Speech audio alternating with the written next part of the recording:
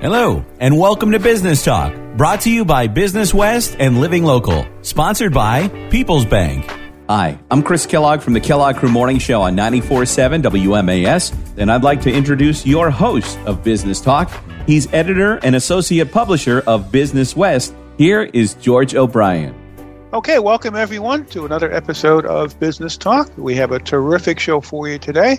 I really can't wait to get to it, but I will, because first we need to hear this important message from our sponsor, People's Bank. Thank you for listening to the Business Talk podcast, sponsored by People's Bank, bringing you the best in business experts, entrepreneurs, and evangelists. Make Business Talk your innovation break for ideas and inspiration. People's Bank, where commercial banking can fuel your growth and make work life easier. Member FDIC, DIF Equal Housing Lender. Bankatpeoples.com/business. Okay, we are back, and as promised, we have a terrific show for you today. I'm very excited to introduce our guest. He is Anthony Gleason. He is president and co-founder of the Gleason Jandreau Companies. But, no, not more importantly, but at least for this moment, more importantly, Tony is the winner of this year's Alumni Achievement Award, as presented by Business West at his 40 Under 40 Gala last week. Tony, congratulations and welcome. Thank you, George. It's a great honor, our Alumni Achievement Award, and you are very worthy of that, as we'll get to in a minute. First, a minute or two about that Alumni Achievement Award. We started this several years ago, 2015, I believe, and we present it to our 40 Under 40 winner, who has continued to build on their resume of work in their chosen profession and in the community as well. And you certainly fit that bill. You've done a lot. Your nomination and your resume are very impressive, and we're going to get into all that. But start by telling us about the Gleason Jandreau Companies. You were a 40 Under 40 winner, I think it was back in 2010, and you were only, I think, 24 at that time. But this is a landscaping and snow removal company that you started when you were 14. Well, I was 16 years old, because I would have started when I was 14, but I need a driver's license to get from point A to point B. So that was the big holdback there. But yeah, the company started when I was 16, and I just picked up a few accounts here or there. Well, of course, I was still in high school, and I was, doing as much work as I could in between school requirements and, trying to have fun with my friends, of course. But, by the time I was 18 and ready to graduate, we already had 3 or 4 employees and maybe 60 or 70 residential accounts, and we were really growing at a clip. And it was probably in the 2010 period to 2012 where we really started gearing more towards the commercial work and larger contracts, and really ramped up since then. And it's just been a snowball effect, year after year, and we've done well. Snowball effect, no pun intended. Now, you are now one of the, I believe, 30, 31, 32 largest snow removal companies in the whole country. Yeah, as well as Canada. And I've read a lot of snow up there. Yeah, they do. I've read that there's approximately 275,000 of us. So to be included on that list in the top 50 year over year, and we've been as low as 32. It's just such a great honor. But at the end of the day, it isn't all about revenue. You really have to focus on profitability, and that's constantly the struggle, because the business environment around us changes almost weekly these days. So, well, let's talk a little bit about it. This is not a business that we talk about very often. A lot of residential and commercial people rely on snow removal companies, but we don't get a chance to talk. This is a highly competitive business, as I'm sure most of our listeners understand, and there's probably a lot more that goes into it than people think. Talk about how you get a foothold in this business, and how you grow to be 32nd largest in the country and Canada. Sure. So the best way that I describe it when talking to a new audience, trying to gain understanding on the operations and all that goes into preparing for a snow removal event, is I basically say, forget it being the winter. Let's just picture, a nice sunny day in July, but try to contact 200 employees and mobilize 150 pieces of equipment, vehicles or loaders or large pieces of equipment to respective areas throughout Western Mass, Connecticut, Eastern Mass for 3 a.m. start time. And when I say it like that, I say, just get them there. Never mind doing the actual work, and never mind braving the elements that might be, 17, 18 degrees with snow coming in an inch an hour. Just the task of trying to mobilize the staff and equipment, even on an 80-degree sunny day, would be a challenge for many. And then when you add the snow removal element and combine it with a possible shift that might range all of 24 hours or multiple days at a time to clean up a snow event, it really takes a lot of planning and mental fortitude. And there's crazy ups and downs throughout the snow event, because 1 second things can be going great, and the next, things can be going poorly, and you have to adapt and change constantly. Mm-hmm. Very interesting. And this is something that you've kind of grown into over the years. You've now got some major accounts in this area of UMass Amherst, I believe, the entire city of Springfield. What are some of the others? We're doing a lot of work for Trinity Health down in Hartford, Connecticut. So St. Francis Hospital, their main campus, as well as Mount Sinai and parts of Providence Hospital over in Holyoke. We're doing the campus of Smith & Wesson over in Springfield as well. And then, just a lot of other mid-sized commercial accounts in the area to go with the Springfield and UMass Amherst. Now, all those accounts probably had somebody plowing their snow before. How do you storm the gates and get accounts like that? Well, I've learned a long time ago that being the cheapest is not going to work in your favor in most cases. So we've tried to position ourselves to be the most qualified, the most equipped, with the most knowledge and resources to do the work as efficiently as possible and minimize liability for our clients. I think that's the key to this, is that we're in an industry where the client is able to 100% shift the liability of any possible slip and falls or litigation to the contractor. So we really have to be prepared and efficient, so that when we take on that liability, we know that we're reducing our own at the same time. And to answer your question regarding, how to gain or garner some of these contracts, some of them are through, public bids, which adhere to the public bidding laws, and you have to be the lowest responsible and most qualified bidder. And in those cases, we have been. So what's in the business plan? Where do we want to go from here? Well, we want modest and steady growth, especially with the environment we're in now, where there's so much changing. We have to be extremely careful about everything we take on and make sure that it makes financial sense for the company. But, we are looking at further opportunities, and, if we could grow 10 to 15% year over year from here on out, that would be great. Some years in the past, we were growing at more than 100% through the heavy growth range, but we want to taper that off and just do it modestly and intelligently, and just what makes the most sense for the operation. Now, you're a regional company. You go down into Connecticut, obviously, and in this state, probably west to Worcester, maybe, or? Well, we go out to Boston. We actually do the landscaping at 57 or 58 of the MBTA stations. We handle that contract for the T as well. So we're out in Boston. The other day we just bark mulched every location in one day. So that was a big job that we did for them. Okay. Well, there's much more that goes into this AAA award, as we call it, the Alumni Achievement Award, than just your own business. You've got a growing real estate portfolio as well. You want to talk about that? Sure. Yeah, it was probably in early 2014 when I started buying commercial real estate or various properties throughout the region, and we've just grown it year over year since then.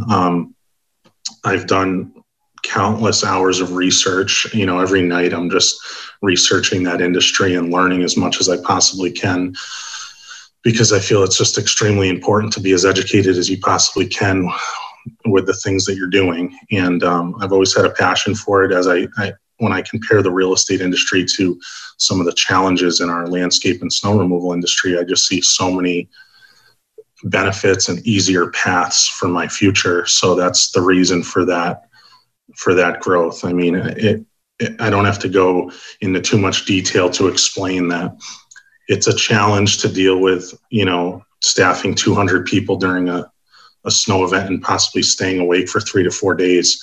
And I don't want to do that 25 years from now. So I need to shift gears to put myself in the best position. And that's why we've grown our real estate holdings in those companies as well. Okay. Well, you're listening to Business Talk, a podcast presented by Business West in partnership with Living Local. We are talking with Anthony Gleason II. He is president and co-founder of Gleason Jandro Companies. And as I explained at the top, the winner of the 2022 Alumni Achievement Award is presented at last week's 40 Under 40 Gala. Congratulations again, Tony. Now, this award, for those of you who may not know, we've been presented over the years to people, like I said, who have just continued to grow their resume, not just in terms of the work that they do, but the work that they do in the community as well. And this is where I think your company has really kind of picked it up in recent years, especially with the Spirit of Springfield. Do you want to talk about that for a little bit? Sure. So our company is just always thrilled to lend a hand to the Spirit of Springfield. They do so many great events for the community, and so many of our employees live in, reside in Springfield, Mass. And they thoroughly enjoy some of the work we do for the pancake breakfast. It's something they look forward to every year. We need 15 to 20 people, and we usually have a list of 40 volunteers that want to work that day for us because they just love doing it. And we have to kind of pick and choose who gets to do that. But we're involved in that. We're manning food stations and trying to handle some of the operations. And quite honestly, some of that credit should absolutely go to our operations manager, Bill Metzger, who is heavily involved in that event and other events for the Spirit of Springfield as well, with my support. And in addition to that, we've also taken on some other projects in Northampton. We built a basketball court free of charge. We donated all of our labor and resources to build a basketball court next to Ryan Road School for a classmate of mine that passed away at an early age. And I just like doing things that have a direct impact, that you can almost see immediately, the benefit of such. And, I drive by that school every day and see, so many kids out there playing basketball, and it's just a good feeling to be able to give back. Mm-hmm. So your company, like you said, is involved. How do you go about deciding in which directions you're going when it comes to giving back, and which groups you devote your attention and your support to? I think it comes down to if I feel like our contribution or what we're doing for the organization is going to have an impact commensurate with the value in which we're giving. I think that's an analogy and an analysis that is looked at on a case-by-case basis. We're always looking at, other opportunities day in and day out. But with the Spirit of Springfield, I especially that pancake breakfast, I see, 3,000, 4,000, 5,000 people on the streets. And for the 20 people that we commit to it versus all the kids that are just having a great time looking forward to this, it's just worth it. It just seems like it's the right thing to do. And so many people are happy because of it. All right. Well, I'd like to talk to entrepreneurs, especially about just being an entrepreneur and the highs and the lows and the ups and the downs. Take us all the way back to when you were 16 years old, kind of just getting started. Did you ever think that you would be where you are today in terms of the size and the scope of your company? And talk about what it's taken to get there in terms of the commitment and all that's involved in this. Sure. So I think the first thing is, if you told me where I was today when I was 16 and gave me the parameters of it all, I would definitely be surprised and astounded at the success. But I probably would have also thought it was far easier than it was. I mean, this was definitely a challenge to get from point A to point B. I remember the first lesson I learned being in business was simply just the difference between a cash flow problem and a successful business. What I mean by that is when you're 16, 17, 18 years old and you're out there providing service on essentially a 60-day credit to your customer base, you have a lot of people that owe you money, and you might have a very successful business that's doing well, but you don't have the money in hand. And learning those lessons and how to, as it evolved, how to establish the proper banking relationships to, finance short-term cash flow issues and all of the things that come with that was quite the lesson. And it probably was a 2 to 3, 4 year lesson to really gain an understanding of what's needed.